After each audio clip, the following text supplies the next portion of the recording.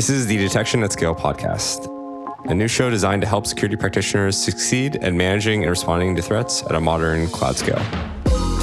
As the volume of data increases and the attack surface expands, it's never been more important to stay ahead of the curve. Each episode will feature interviews with leading security practitioners, thought leaders, and company founders who are building the next generation of security tools.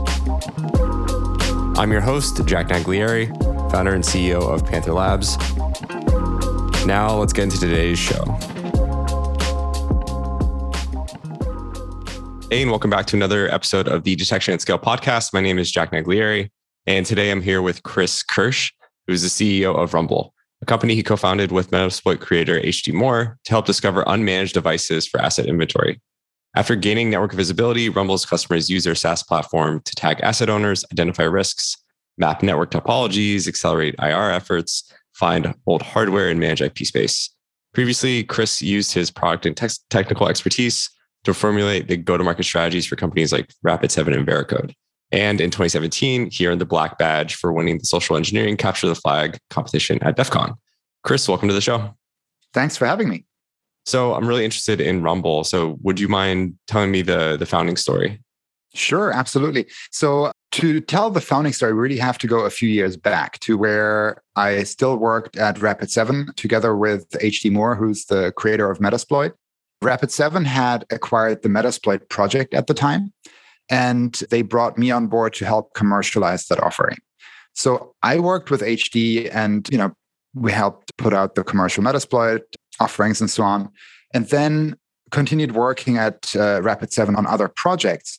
One thing that we kept hearing from customers over time was that, yes, finding vulnerabilities on the network is great and doing, penetration testing, but most customers didn't even know what they had on the network. It was actually a really difficult problem to figure out. And, years later, after HD and I had both left Rapid7, that problem was still unsolved. So thinking through that problem, HD kind of sat down and he said, well, the thing that's putting most networks at risk is the unmanaged assets. Those are also the hardest to find because most asset inventory solutions either use an agent on the devices that they're inventorying, or they're using an authenticated scan, which requires you to have credentials for that asset.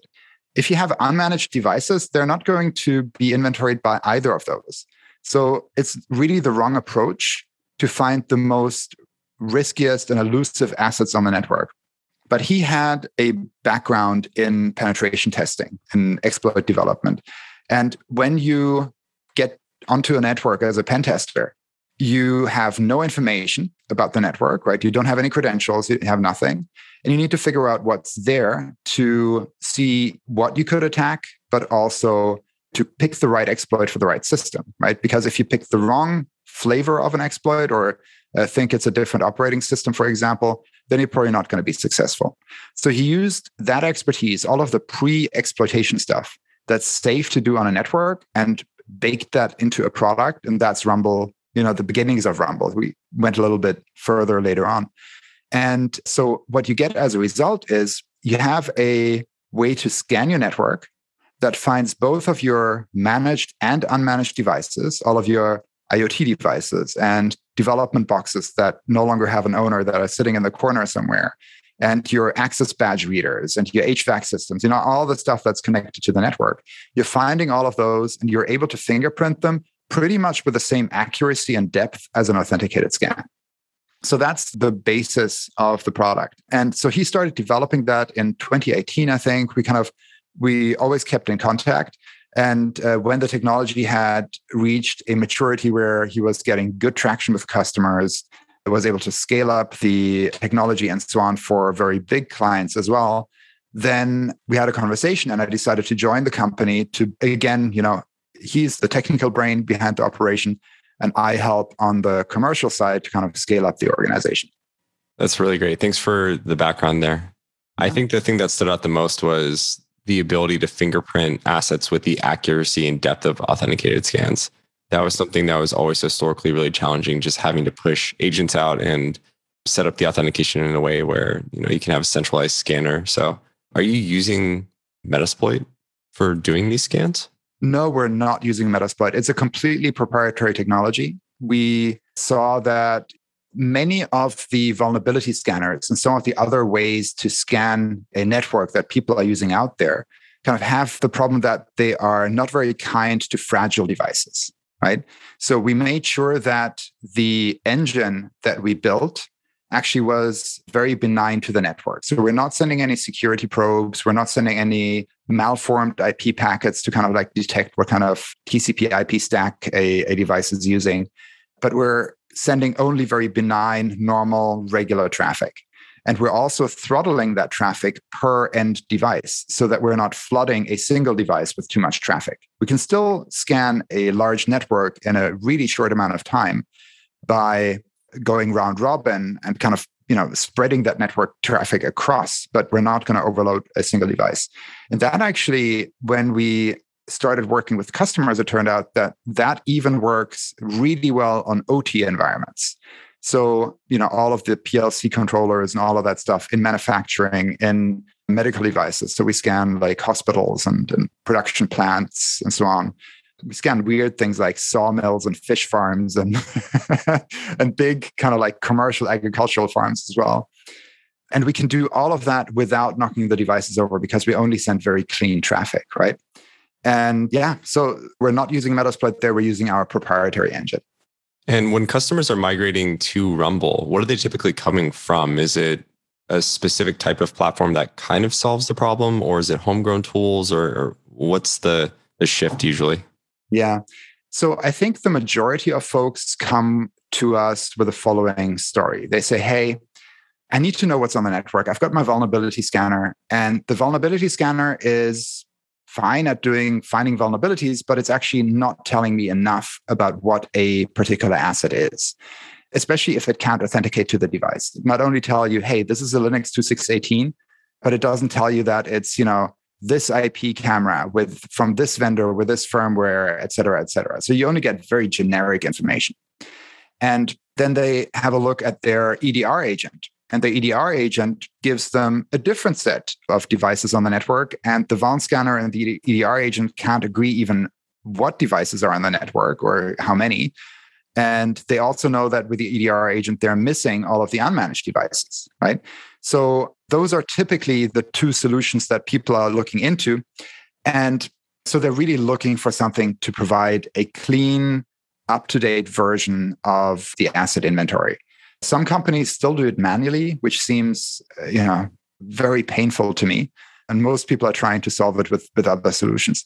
The challenge is if all you're doing is ingesting other sources like vulnerability management and EDR, even if you applied, the fanciest of machine learning, you wouldn't be able to figure out what a device is if the information just isn't there, right? So that's why we base all of our asset inventory on active scans first, and then we augment it with integrations with other solutions. So for example, we can, through API integrations, import asset information from EDR agents, MDM, those kind of things. And then you can also run queries across to say, hey, which ones of my Windows assets that are on the internal LAN don't have a CrowdStrike agent on them? Those kind of things. And that's a pretty common use case. And then, of course, a lot of companies have cloud infrastructure. So there we take a two-pronged approach. We integrate through APIs. So we get the asset inventory from that in that way. But the API imports don't really tell you what services are running on the devices. So for that, you can also put in a Rumble Explorer. That's what our scanner is called. You can put one of those in the VPC, and it scans from there, and you'll get much richer information about all of the assets in your cloud environment.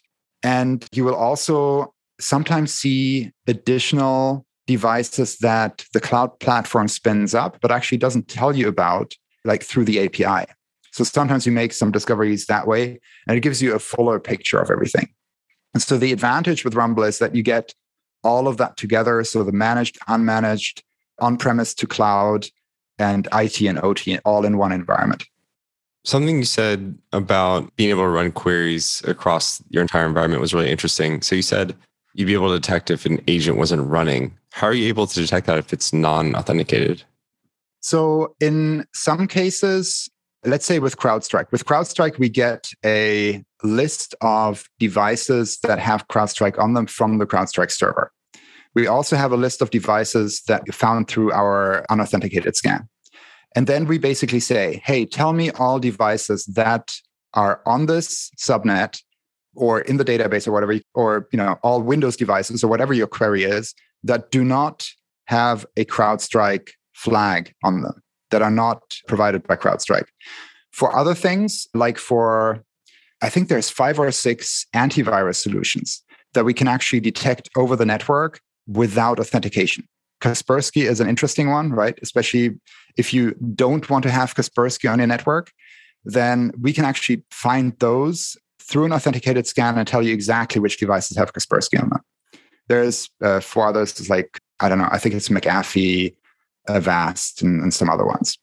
This is super interesting. I mean, a key part of detection and response is having the visibility into all these different things in the environment. And it feels like Rumble's filling the gap where you have certain assets that exist that don't have the monitoring turned on. Or, for example, if it gets turned off, like that's something you always want to flag, right? Mm-hmm. Yeah. If you obviously, cut the power, you're not going to get any data anymore. But having a system sort of watching over that, I think, is hugely valuable.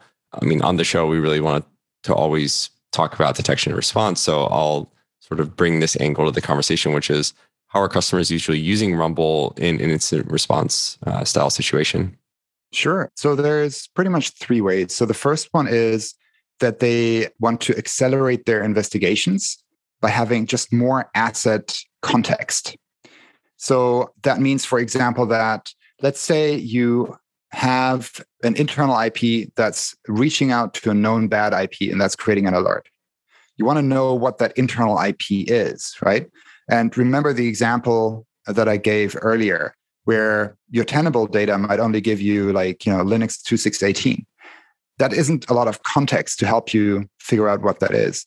But if you add the Rumble data to that and it tells you, hey, it's an IP camera made by this vendor with this firmware, it's on this port, on this switch, and it's got this MAC address, right? And by the way, 3 days ago, it exposed a new service. Now you have a whole lot more to go on, right? So it doesn't help you with the detection itself. That's not what we do, but it helps you a lot with the context to make sense of your investigation. And then you can also use it to help you create your incident timelines by looking at how an asset might have moved around the network, if it added or removed certain services and so on. And you can also follow the devices across the entire network, right? And see the topology of the entire network from IT to OT to cloud, right? Because we're not limited to one of these environments. The next part is to help prevent the next incident. So while the vulnerability management team is often the one that looks for vulnerabilities in a programmatic way, what we've seen is that the incident response team is often stepping in when things are on fire to prevent an intrusion coming in, when a big vulnerability or a big threat is surfacing. So examples of that are, for example, there's a company called Pax out there, and the FBI raided their headquarters. Pax makes payment terminals, and the FBI thought that somebody inside of Pax was putting malware on these payment terminals. So they raided the company. It's not a vulnerability, but if you have those devices on your network, it's still a risk. So you want to know, do you have those on there? And so with Rumble, we've scanned the entire network and we grab, all the different attributes from banners and from all sorts of ports that we have access to. And we make all of these searchable. So finding all of the Pax terminals is just one query. You don't even need to rescan because we don't require a different probe or something like that to find those. You just need to know what query to run. And it can be as simple as, hardware vendor equals so and so. And for all the big stories that are coming out, we provide those queries to our customers over the blog and as saved queries in the user interface. Other examples are Huawei, SolarWinds, Apache servers, Exchange servers, like all of these things that are in the news. We help you find, or the HP printers are a recent example, right? So we help you find all of those. And it can either be a threat that you're seeing externally, or let's say it might be that you did spot an intrusion on that IP camera And now you want to find all the other devices in the company that are like that. So then, you just look at that device and you say, okay, I want to see all the IP cameras or all the IP cameras of that vendor or with that firmware, right? You can find all of those and triage, do I need to take them off the network or update them or whatever? Then we also help you, and this is kind of funky and interesting because people don't usually expect it. When we scan a device, even if we just scan it over one interface, we can actually also tell you if it has secondary network interfaces. So different ways we do that is through NetBIOS, through the endpoint mapper, and so on, where we're able to leak secondary IP addresses from these devices. And then we build a graph of network bridges between different network segments that could be used for lateral movement. So it doesn't say that there has been lateral movement, but at least, if you have an intrusion in a certain network segment, you can find all of these network bridges to other parts of the network to kind of follow the crumbs and see if the intruders were able to move across there. So that's really important because sometimes the network map that you have does not necessarily reflect reality. It might be a laptop that's on the Wi-Fi and the LAN. It might be a rogue wireless access point or a router or something that somebody put in, or some other device. And then you can also prevent intrusions by spotting attack vectors with some simpler queries. So, for example, a lot of companies ask us to find end-of-life operating systems. That's pretty easy. But also, because we scan the entire network, we can tell you, for example, if two machines have the same SSH key, same SSH host key, right? So this typically happens, for example, if you set up a virtual machine and then you clone that virtual machine. But now if an attacker is able to get into one of them and has access to the private key, right, they can now intercept all of the communication to the other ones. And I've seen environments with customers where they had like hundreds of VMs with the same SSH key. So, you can kind of look at the security hygiene on your network and try and figure out what's going on.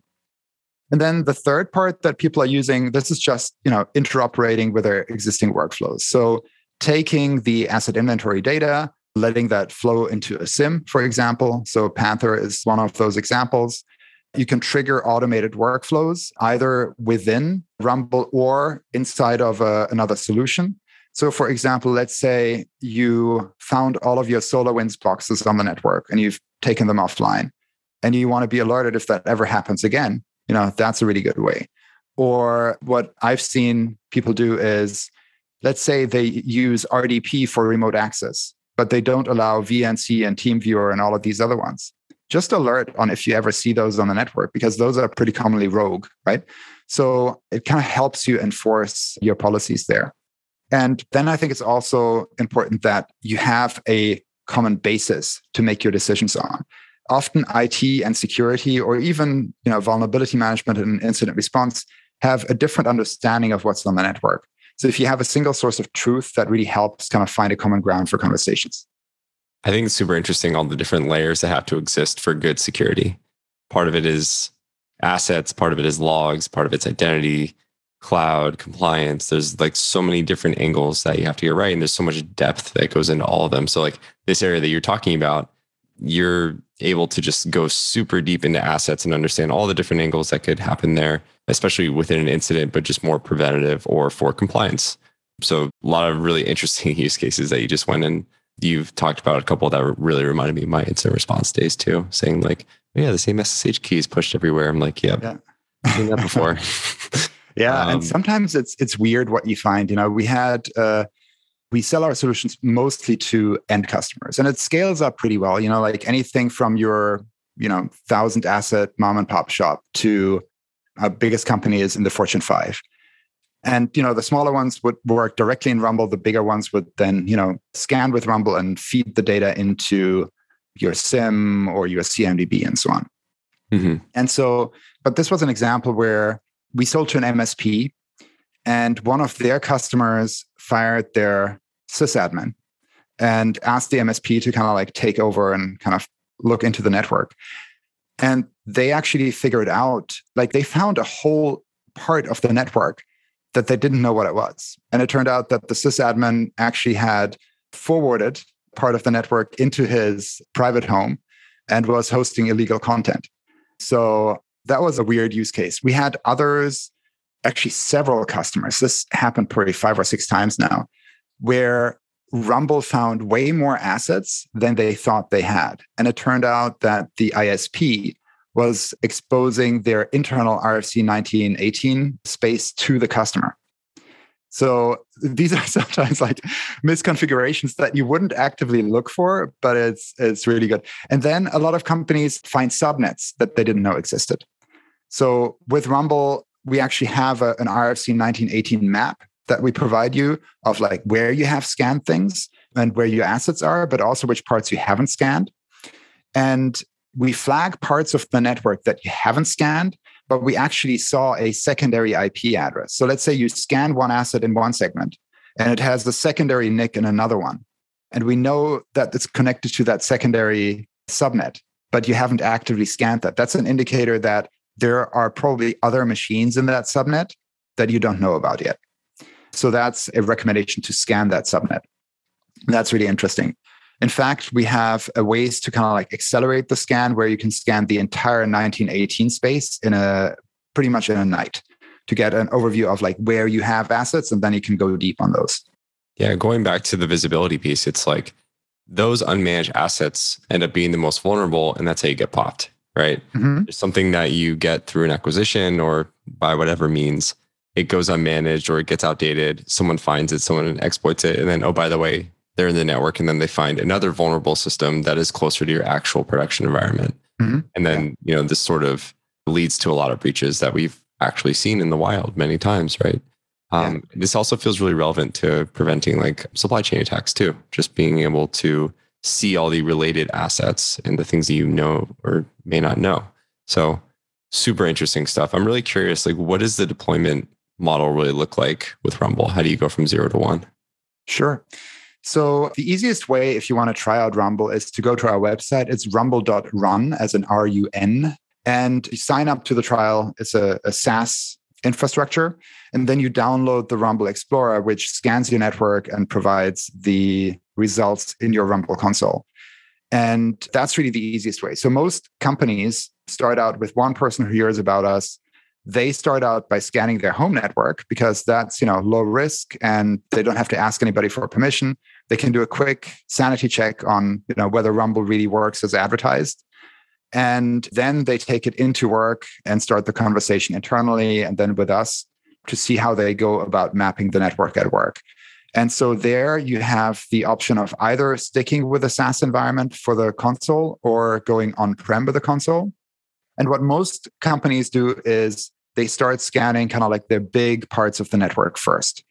So essentially, if you're familiar with how you deploy, let's say, a vulnerability scanner, similar footprint, right? You need kind of like one per location, one per segmented part of the network, scan the assets there. Oftentimes, actually, our customers put the Rumble Explorers on the same machines as the vulnerability scanner for a few reasons. Number one, you already have the hardware. Number two, the Rumble Explorer is super lightweight. It's 20 megabytes. You can even run that thing on a Raspberry Pi if you wanted to. So there's usually enough capacity on the vulnerability scan engines to support that. And then also, if you have any sensors set up around the network that alert on scanning, then your vulnerability scanners are already whitelisted. So, you're good from that front. So that tends to be a pretty good approach. But I've also seen, if you have extremely small branch offices, I've seen people deploy Rumble on a POS device, on a Raspberry Pi, on a shared server, like an office server or something like that. Or even sometimes scan it over the WAN if it's a really small office and you don't have any NATing or session-aware devices in between. Yeah. So that's where you start. And that gives you a full inventory of your network with all the managed and unmanaged devices. And then you typically augment that by adding integrations with your EDR, with your MDM solutions. You can integrate with VMware, where you also see all of the virtual machines through an API integration, not just through an API scan. And then of course, the cloud environments, right? AWS, Azure, etc.